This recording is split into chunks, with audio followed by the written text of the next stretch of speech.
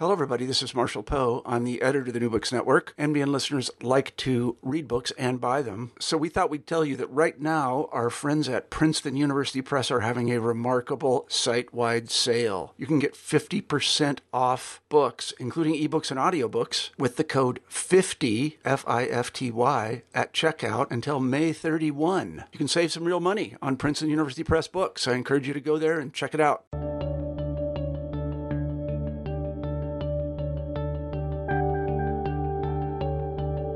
Hello, everyone, and welcome back to New Books in History, a podcast channel on the New Books Network. I'm Jana Byers, one of your hosts. Today we'll be talking to Lucy Delap, reader in modern British and gender history at Mary Edwards College, Cambridge University, about her new book, Feminisms, A Global History. Lucy's a gender historian writ large.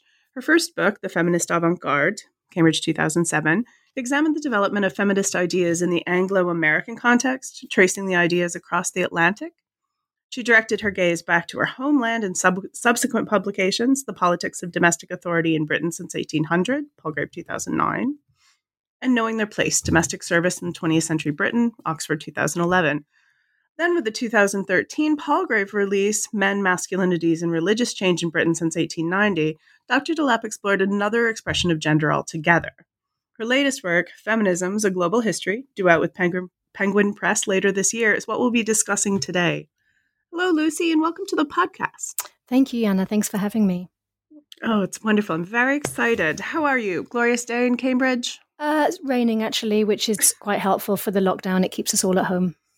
Mm-hmm. Well, as you know, I'm in Amsterdam, so rain is, my life. I'm familiar. It's nice. When the sun is shining, it feels like it's mocking us right now, doesn't it? It does, but we did have an incredible kind of couple of months of lockdown that coincided with an unprecedented heat wave, which was actually really wonderful for people who could get out into the sun.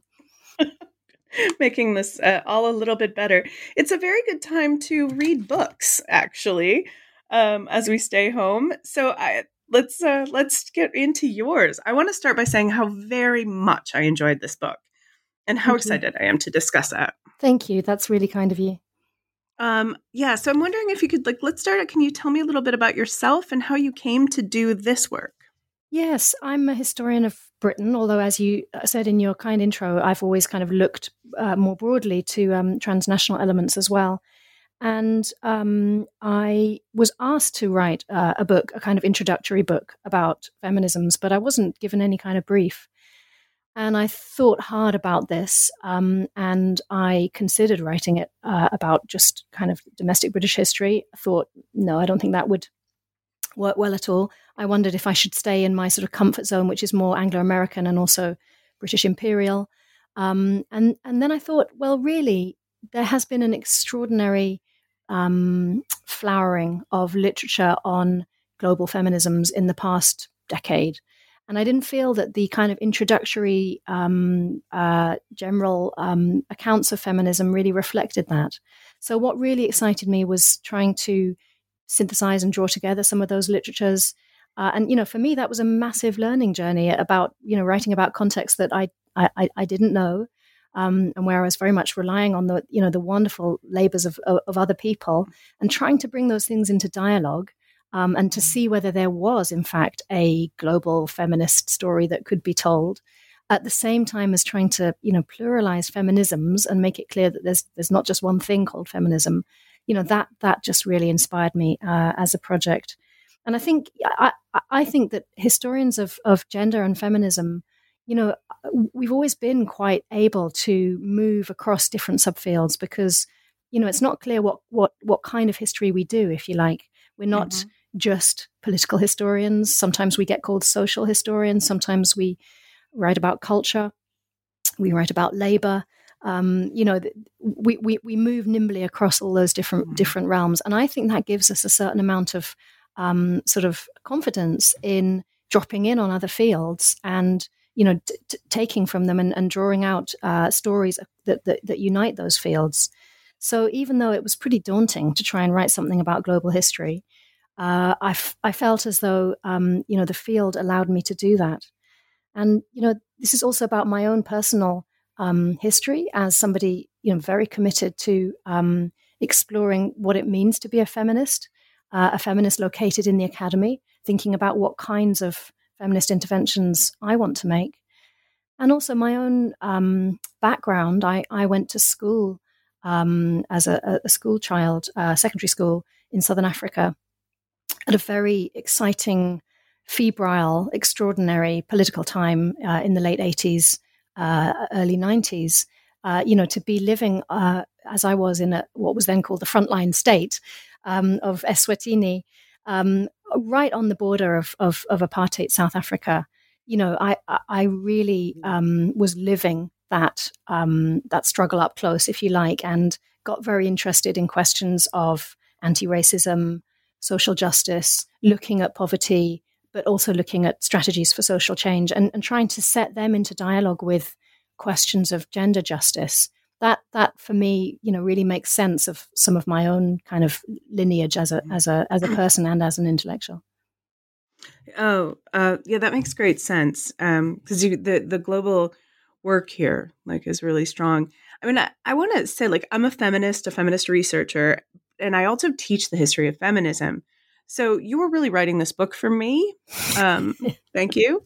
But I'm just so happy to have this outstanding new resource, because there's we've had this kind of flowering of thinking about feminism as something other than, Mary Wollstonecraft to Gloria Steinem. That's right.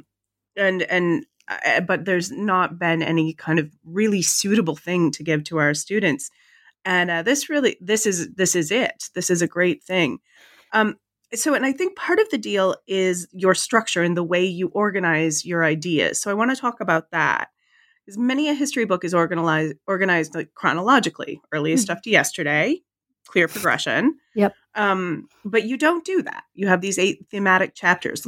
How did you make that decision? Oh, well, I have to confess that I wrote a chronological book proposal, and it just bored the pants off me. When I was writing it, I just thought, I have to do this. It's going to be a slog, but I'm going to grind this out. I wrote the book proposal. I kind of sat on it for a day or two. I looked at it and I thought, well, if it was that boring for me to write it, and if the prospect of writing the book is not exciting me, how's it going to be for a reader? It's going to be just as dull. So I ditched the worthy book proposal, if you like, and I started thinking about what it would be like to write this more as a set of interlocking stories. Mm-hmm.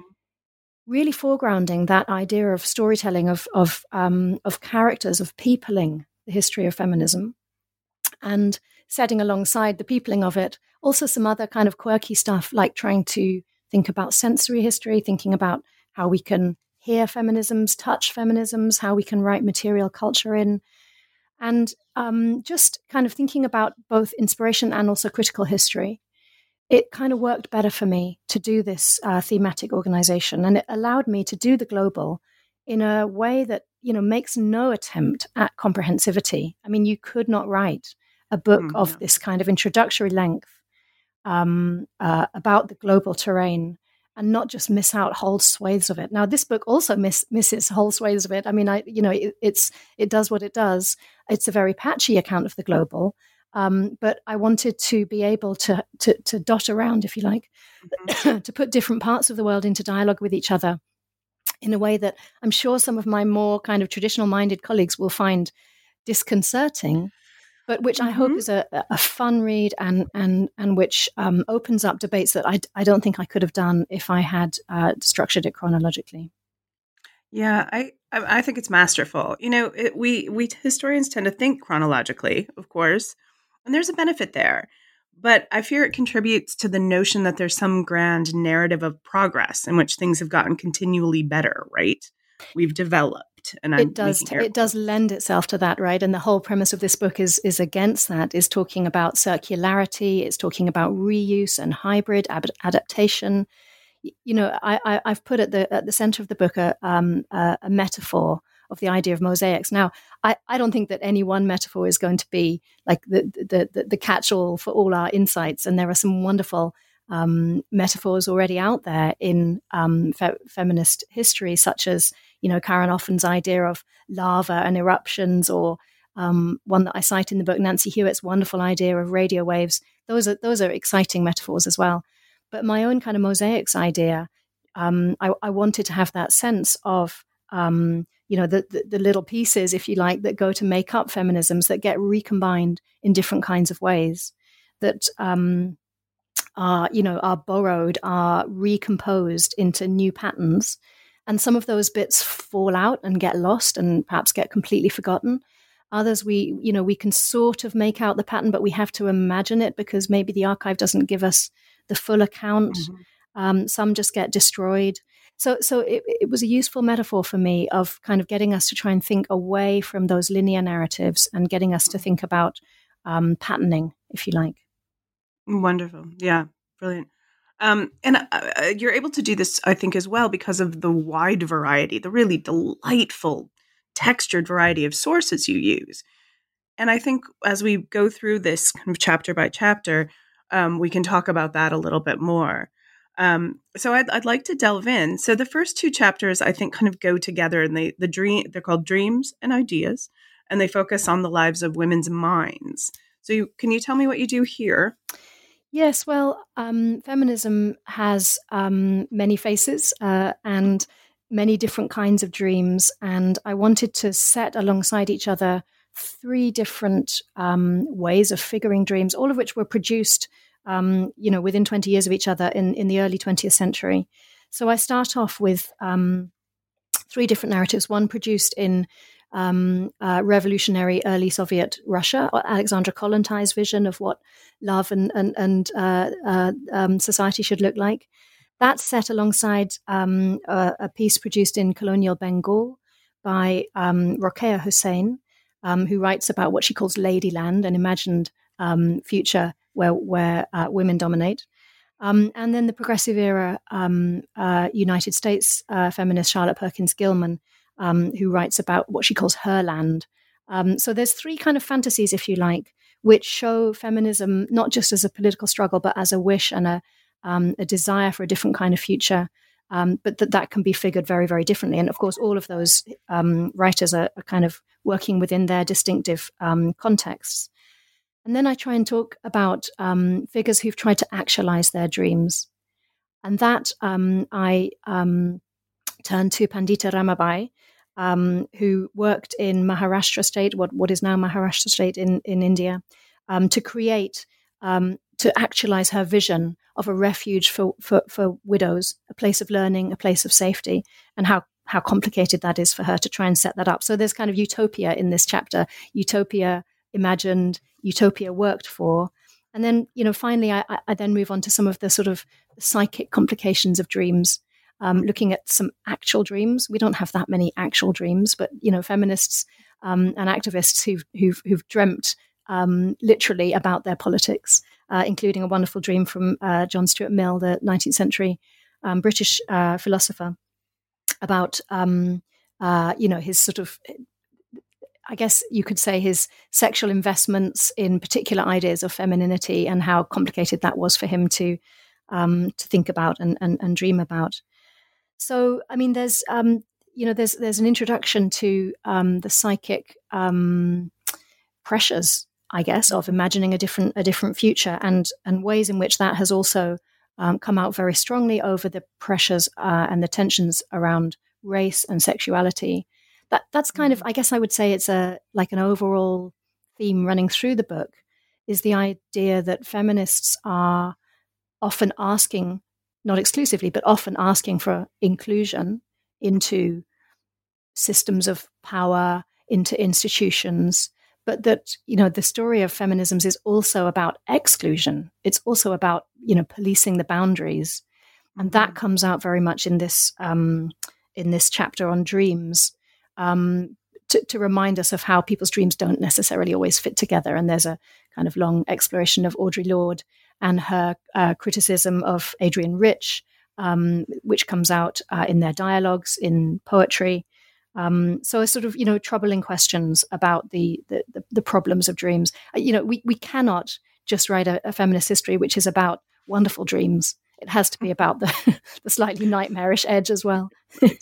Yeah, would that were the world, right? Yeah. And then, I've set that with a chapter which is about ideas. because I think we have to accept that, feminism is an intellectual formation as well, a very diverse one.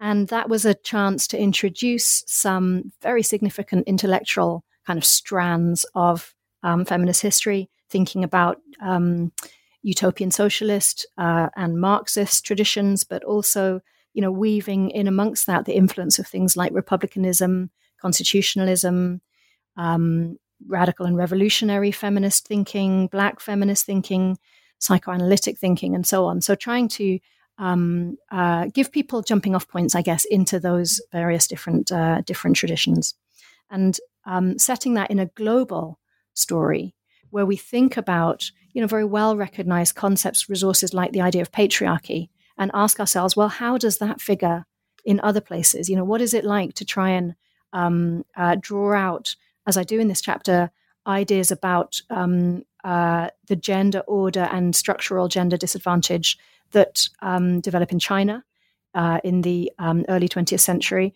around terms such as nanu, which we could translate as patriarchy, but which need to be given their own story in their own context.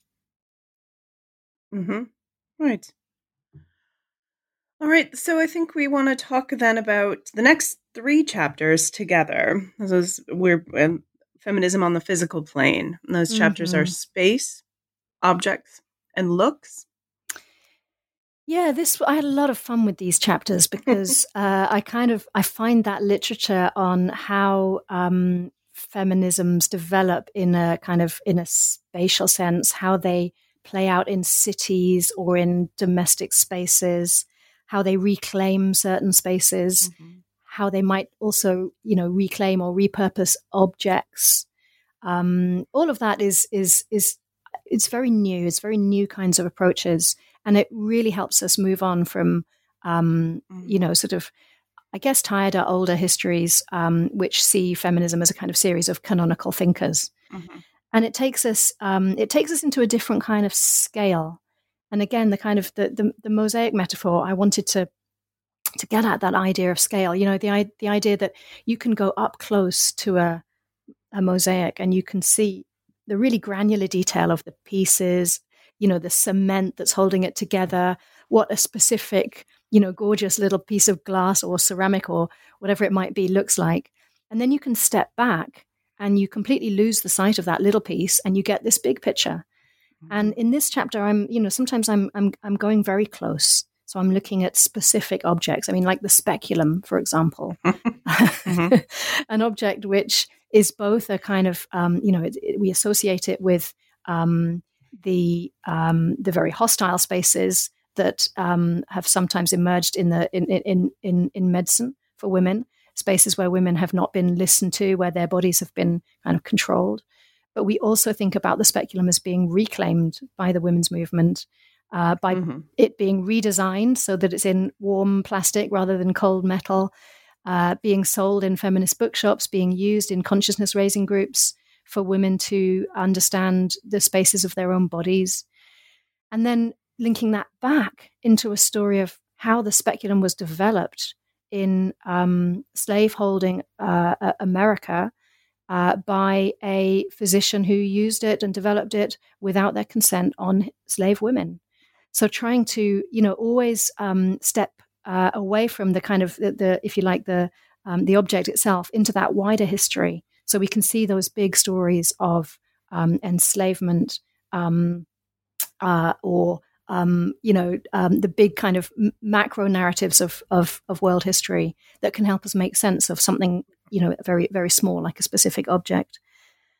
So that was a lot of fun for me. And it's amazing how many kind of feminist things there are, if you like.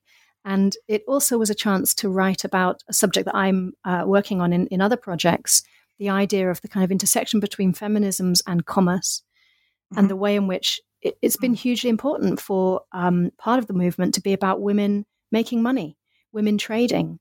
And so thinking about the kinds of objects that were traded, famously as part of the suffrage movement, which was very savvy and entrepreneurial at developing, suffrage fans and suffrage pins and brooches and hats and handbags and tobacco pouches and all sorts. But also in other places, where feminists trade. And really, for me, it's publishing and feminist magazines and books that I love and feel great inspiration for. So you can see that I'm dotting around a lot here, but it was great fun to look at that. And then just to kind of wind up that section, the chapter on looks, it is sort of about who does the looking, right? There's a wonderful feminist tradition of thinking about the male gaze, but it's more about fashion and dress, and what does it mean to dress like a feminist, and how have feminists theorized and understood fashion. That's the real focus there. And some of that is about reform movements, so dress reform. And there's some tantalizing glimpses we get there of, for example, one of the illustrations in the book, the photo is of early 20th century Maori dress reformers who are wearing these wonderful blazers and knickerbockers and shirts. But sadly, I don't know how they came to make that clothing choice, or what meanings they attach to it. But it reminds us of how significant dress reform has been. And then I turn to Islamic feminisms, which is, as I see it, a really pressing theme to write about, because I think in today's context, it's hugely important to remember that there are lots of Islamic feminisms, that there's a kind of whole rich tradition of thinking about feminisms that grow from different kinds of faith traditions. So looking at the conflicts over veiling and different kinds of head covering, I remind readers that it's not just in Islamic contexts that women have adopted head coverings. So I take us to 19th century Lima in Peru, where women also covered their heads, but in ways that have been widely read as empowering for their freedom to move around in urban spaces. So I'm trying to, if you like, reread the veil as a sometimes a source of control and discomfort, but also just as commonly a source of control by women themselves about how they choose to present themselves. And I think it's hugely important for myself in Britain, for you in the Netherlands, where there is a huge backlash against visible signs of Muslim faith, and enormous state harassment of women who choose to veil. It's really important to develop a historical contextualization of that to understand why the right to veil needs to be a feminist issue. Absolutely. And that a counter narrative that sees it as control of, female control of their own bodies and self-presentation. That's which right. is something that I think that I loved these chapters, because you can see the way that women on the ground control their lives. And there's very much about self-presentation and consumption, and kind of the way that this felt very, close to home, very like practical. Oh, it's great to hear you say that. And, I kind of explore the idea in this book of this being a usable history. And one of the ways in which I hope it's usable is that it resonates with, the life experiences that people have had today, the campaigning they may have done, or the campaigning they may be inspired to do by it. So, I think this particular bit about Islamic feminism is one of the places where I feel as though, yes, the use of this in today's debates is very clear. Although I also think it's important, not to write histories that are just about the uses that we have for them today. And so, I also want to introduce readers to ideas of feminisms that are, really quite different from what they may have been expecting. There's no kind of, genealogy of feminist foremothers here. There's some quite challenging episodes of feminist history and quite other from our today concerns. Yeah, we've got some issues in the 19th century with those women, just for instance. Yeah. But something like the concept of space and how feminine space and domestic space has been constructed by women and by people who'd like to control women is a good theme across time. Absolutely. And thinking critically about, what kind of space is the workplace? Is it a space of empowerment for whom, how do people need to sometimes defend themselves from the depredations of the workplace, if you like, as well as just claim it? How can women claim spaces for religious worship, for example? I love the case study in the chapter on spaces, which is about Violet Johnson and her attempts to create a space for an African-American, predominantly female, predominantly domestic servant congregation in New Jersey, faced with a very difficult Jim Crow racialized landscape. That for me was a great chance to go up close to the life of somebody who's not a well-known figure, who is representing the leadership of a woman of color, a working class woman, her resourcefulness and her commitment to creating spaces. That for me was inspirational. Mm-hmm. Very much. So shall we talk about the chapter entitled Feelings? Yeah, feelings. Well, this is about history of emotions, a massively growing field, a really thriving field, which, I hadn't really seen reflected in any of the existing introductions to feminisms. So I really wanted there to be a kind of strong emotional component here. And I can't do it justice, but I hope I've kind of, scratched at the surface of what we might do in thinking about feminist history as a history of feelings. And this, I think, is one that resonates again very, very strongly with some of the campaigning that we see today for women, not to be compliant, for women not to perform the kind of, the emotions that they're expected to perform. So thinking of somebody like Deepa Narayan, who's a activist against rape and violence that women are suffering in India, who says very clearly women need to make a noise, women need to stop smiling, so that they do not perform sort of conventional femininity, which leaves them at risk of violence, as well as, of course, noting that the police need to change, Indian men need to change, the state needs to change its policy. But that focus on the smile and how dangerous it is, which Sara Ahmed has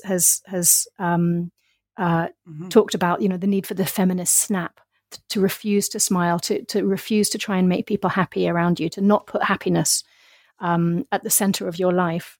These are very powerful ideas for us today. And, to go back historically and to find women across, 250 years also engaging with these ideas of, what is it to feel emotions? What kind of emotions should we seek to feel? We see it in, Henrik Ibsen's Dollhouse play. We see it in the 18th century writer Josefa Amari Barbon, who's one of my favorite figures of the book, actually, who was an Aragonese intellectual of the second half of the 18th century. They really challenge the emotional status quo, if you like. And so the feelings here are very much of anger, of refusal to emotionally conform, but also of love, also the ways in which the movement produces positive affects of solidarity, of love that is sometimes understood as, the kind of political solidarity between campaigners, but which might also have elements of sexual desire, of same-sex selfhood and subjectivity, of maternal love. There are so many ways in which love is a great jumping off point into different kinds of elements of feminist and women's movements. So there was a chance to talk quite a lot about the kind of distinctive theorization of maternal love that came from Scandinavian feminists, such as Ellen Key, but also which developed in Latin American contexts, where there's a sort of particular, both Catholic and indigenous spiritual account of what a mother might be. So again, a chance to kind of to move between different parts of the women's movement and think about its emotional truths. Nice. All right. And then we've got the next two chapters are behaviors. Or I'm sorry, then let's just talk about behaviors, right? Yeah, okay. So, I mean, there's a chapter on action, what it is to take feminist action, what strategies are there. And, you know, this is needed because we just have to keep in the picture the idea that feminisms are about both theory and making change happen, and you know, to really bring into view that sense of what do people do to actualize their politics, if you like, and this goes from quite familiar stories about suffrage militancy in China and in Britain, kind of well-known interventions taken up in Australia by later both Labour activists and women's liberation activists. But also the ways in which a lot of the women's struggles and movements around the world are reacting against ideas of militancy and violence and exploring alternative ways of making change happen through tactics such as picketing, striking, and striking, of course, extends across the labour struggles that women have often been involved with, but also to strikes over sex or domestic work, or you know, proposals to have birth strikes. I'm not sure that one ever got off the ground, but you know, certainly across France, the USA, Iceland, there's been all sorts of creative innovations around what it might mean to withdraw your labour in different kinds of ways. There's a nice thread in that chapter as well on nakedness and what it means to strip.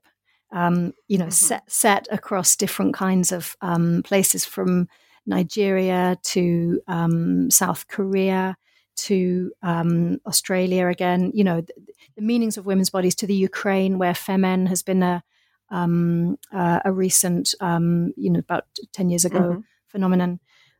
So yes, thinking about women's bodies and how they are part of the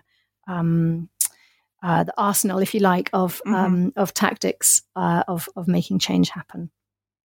I think that was I liked very much, and I think it's a very clever decision to talk about nudity and nakedness as an action, not as a feeling or you know, or as an object, but that this is a thing that is done, right? Right, and you know, the kind of relationship between feminisms and bodies is a really interesting one to probe, and it comes up again and again because, of course, bodies are sites of enormous power, and the feelings, the resources, the labor, the cultural and psychological significance of bodies are there again and again.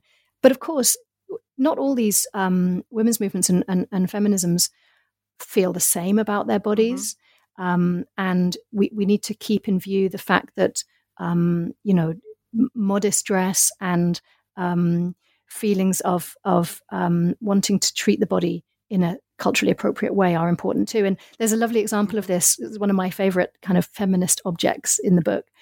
A book that was produced, it was published by Kali for Women, which is a Indian feminist publisher. And it was a book called Sharir Ki Jankari, which translates as About the Body, written by rural women in Rajasthan. And it was a book produced in the 1970s, which was about introducing rural women to sex education, to thinking about their bodies as a site of struggle, if you like. So thinking about marital rape, thinking about sex selection that has worked against female fetuses and so on. And what's interesting there is that the body was initially shown naked in the book. And when they started circulating that book amongst rural village women, the response was that, this book doesn't correspond to our experience of women's bodies. We don't actually see women's bodies naked, nor do we want to see women's bodies naked. So they changed the format of the book to create clothed bodies, but bodies that had little kind of lift the flap bits incorporated, so that you could have a look and see what was underneath the clothes. And that strikes me as a kind of wonderful adaptation of a kind of model of feminist publishing that was not working well for the women who had who were using it, and a brilliant attempt to recraft it for that local context. So yes, bodies are very present in this book, and bodies are absolutely a site of active change. And negotiation, right? I mean, there's this negotiation as well between Western feminisms. That's its own kind of problematic term, but like how women interact with their own bodies, and is just it's a really a rich idea. You handle very well. Yeah, thank you. So let's and then your penultimate chapter, delightful, was called Songs. Yeah, and I was hoping that people would be able to listen to feminisms, and of course, like one could pick any number of like cultural sites, I don't know, theatre, literary production, and think about how women have been historically excluded from it, and think about how they have also contributed to it. And for me, music is very important. I play music myself, and so it was super exciting for me to think about how do we hear feminisms? And I have to say that kind of goes beyond just music and song, but to think about all sorts of audio components as well. So how do we think about practices such as humming and wailing and moaning and keening, which have been used as part of protest culture in prisons, on marches, in peace camps. So, there's a very kind of like diverse soundscape, I guess, of feminisms. And I wanted readers to actually literally be able to hear this. So there's a link in the book to a Spotify playlist, which has some of my favorite feminist anthems. Now, Spotify does not go back much further than the 1920s, so it can't cover the whole span of this book by any means. And lots of feminist music and song is lost to us. It was produced in the moment, or it was never recorded. So there's limits to what you can do on Spotify. But nonetheless, the playlist, which is about 6 or 7 hours long, is an amazing array of feminist music, or music that engages with feminist themes. And it was produced by a series of social media posts in 7 different languages, which invited people to submit the music that they thought of when they thought of feminisms and the women's movement. So, it's much broader, certainly, than my own musical knowledge would ever have taken it. And, hundreds of people got in touch with me with brilliant suggestions about what can go on it. And it's still very much a work in progress. So, I've put my Twitter handle in the book in a footnote and said, any reader who wants to suggest stuff can get in touch, and I'll keep adding to that playlist. Because I'd love to know what do readers think needs to be heard when we think about feminist music. This is so remarkable in a history book, right? And this way that I think you have to maybe even be an historian and to have sat through, those like intellectual histories, just plugged your way through them. And the idea that there can be a Spotify playlist in a serious study it's mind-blowing and really delightful. God, it's good. Well, I hope people will enjoy it. And there really is a rich landscape out there. And I learned a lot myself about Riot Girl, for example. I've been listening to lots of fantastic feminist punk, and the way in which Riot Girl has spanned the world, from West Coast American origins to Russia to Brazil to Indonesia, is just incredible. And this is still very much a movement in progress. So it's super exciting to bring this up to the present day. And the recent viral progress of the Chilean feminist chant Mirador en tu camino, produced by Las Tesis, the feminist collective in Chile, but performed across the world, in Mexico, in the Turkish parliament, in Britain and America, in France. It's just been an extraordinary kind of moment of global reuse, if you like, of a chant that has different words, different translations, different meanings, but which unifies people in a kind of feminist global imaginary. It absolutely speaks to what I've tried to do in this book. Yeah, and this like unification. Well, and song is so important. It's such a place. Well, I mean, it's how we discuss for millennia. It's how we make sense of things, right, as a species. And it's a place still where women are in a lot of ways excluded. I mean, I'm just thinking about the number of times you hear someone just casually say, like, I don't really like to hear women's voices. I prefer male singers. Yeah, well, that speaks to me. I remember one of the first experiences I had in a Cambridge college where I sat down at a celebration welcome dinner, and I happened to be sat next to the director of music of that college. And I asked him, how come it's just a male-only choir in this college? And he said, oh, well, it's because of the quality of women's voices. They don't have quite the same purity of blah, blah. Anyway. and I pushed him on it. And I said, that just sounds absolute bonkers to me. It doesn't make any sense. In the end, I have to say, he acknowledged that actually there's no reason why you couldn't have a mixed sex choir. And he said, no, really what it is that women are much more mature, socially mature than men. So if you had girls in the choir as well as boys, it would kind of embarrass the boys because the boys are very juvenile and the girls are sort of grow up too quickly. And, so they would be a disruptive social influence. Oh, good. And, at that point, I have to say, I actually moved seats rather than stay in that conversation. Yeah, that wise choice. Oh, okay. Yeah, and the idea too, I mean, and we're policing women in vocal fry and the way teenage girls talk. It's a very God, yeah. I can't believe that. Well, okay, women can sing, but it would upset the boys. Well done you that you didn't just kick him in the shin. Probably could have done. Ethel Smith, who's another feminist composer who features in this book, she was very important to the women's suffrage movement in early 20th century Britain, and she wrote a very famous feminist anthem called "The March of the Women." She had an opera that she wrote, performed at the Met in New York in 1903, and it was described by its reviewers as quaint and feminine. And then the Met did not stage another opera written by a woman until 2016. So yeah, this question of women's exclusion from kind of cultural resources and cultural power, and the tendency that there is to judge women's cultural productions, by some kind of different set of metrics that, this is just by a woman. This is very hardwired, I would say, in lots of places in a cultural sense. Mm-hmm. Yeah. All right. So you conclude your book with Global Feminisms, where you make some broad observations. So this would be a good time now. Is there anything you'd like to say here to conclude our discussion of this book?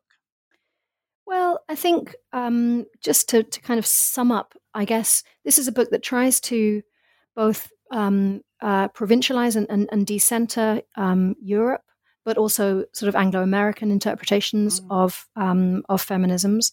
And it does that not in a kind of doctrinaire sense, right? It's not saying, oh, we can't look at Europe just because Europe's bad, but in a sense of saying, actually, European and American feminisms developed very much in dialogue with these other parts of the world that I do a lot of work with in the book, places like the Philippines or Argentina and Chile or Japan, that there was a global conversation. I don't think the global conversation is always as vivid and as engaged across the whole kind of 250 years that the book covers. I think we can pick out moments, decades sometimes, when the connections were very, very strong.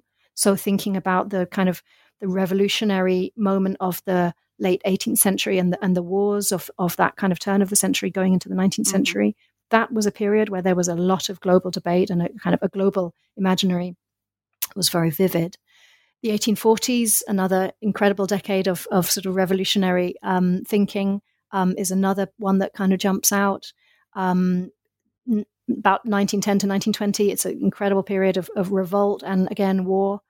So I think we can go back and say, like, here's bits where the debate is very strong and where connections are made very strongly. But I mean, as a broad finding, to discover that we're not just pluralizing feminisms, but we are actually picking out shared tactics, shared ideas, the movement of text, the movement of people, was quite surprising to me. I thought that this might be a more divided, disjointed story than it actually turned out to be.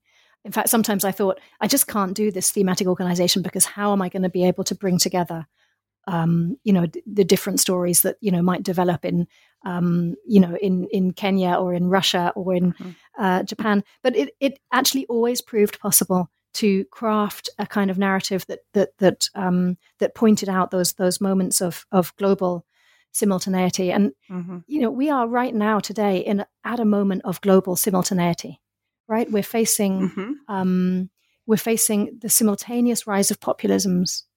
We're facing a pandemic, which is, both uniting and dividing the world, but we're all experiencing it in different kinds of ways, but at the same moment. We're experiencing a kind of, a climate emergency, which knows no national borders. And these things are, I think, helping us to ask those questions of our histories, right? To ask, where do you get these kinds of moments of global simultaneity? And you definitely get that with women's movements and feminisms. And within that sort of larger remit of where is the thinking global, if you like, I also want not just to provincialize Europe, but also to go down to the level of individual women, and to point to the ways in which working class women, women of color, women who've been marginalized by their refugee status or by colonial occupation, they have often provided both the intellectual and the activist leadership in making change happen. So this is a book that puts those figures very much to the fore. Outstanding. All right. So what's next? What are you working on now? Well, I mentioned feminist commerce, and I'm part of a fantastic project called The Business of Women's Words, which is a collaboration with the British Library, which looks at feminist publishing in Britain in the 1970s, looks at different kinds of models of feminist publishing, and tries to kind of unite the activist feminist history, if you like, of Virago Press, of Spare Rib, and of numerous other publishing projects. Tries to unite that with the business history of, what is it to be an entrepreneur? What is it to provide employment and create products and market and distribute those products? So that's an interesting learning process for me in trying to understand better what the specific economic context is for those feminist projects. And my other big project is I'm very interested in the histories of people with intellectual disabilities or learning disabilities. So I'm sort of going back to some of my labor history past to try to write how people with intellectual disabilities made their way in the labor market.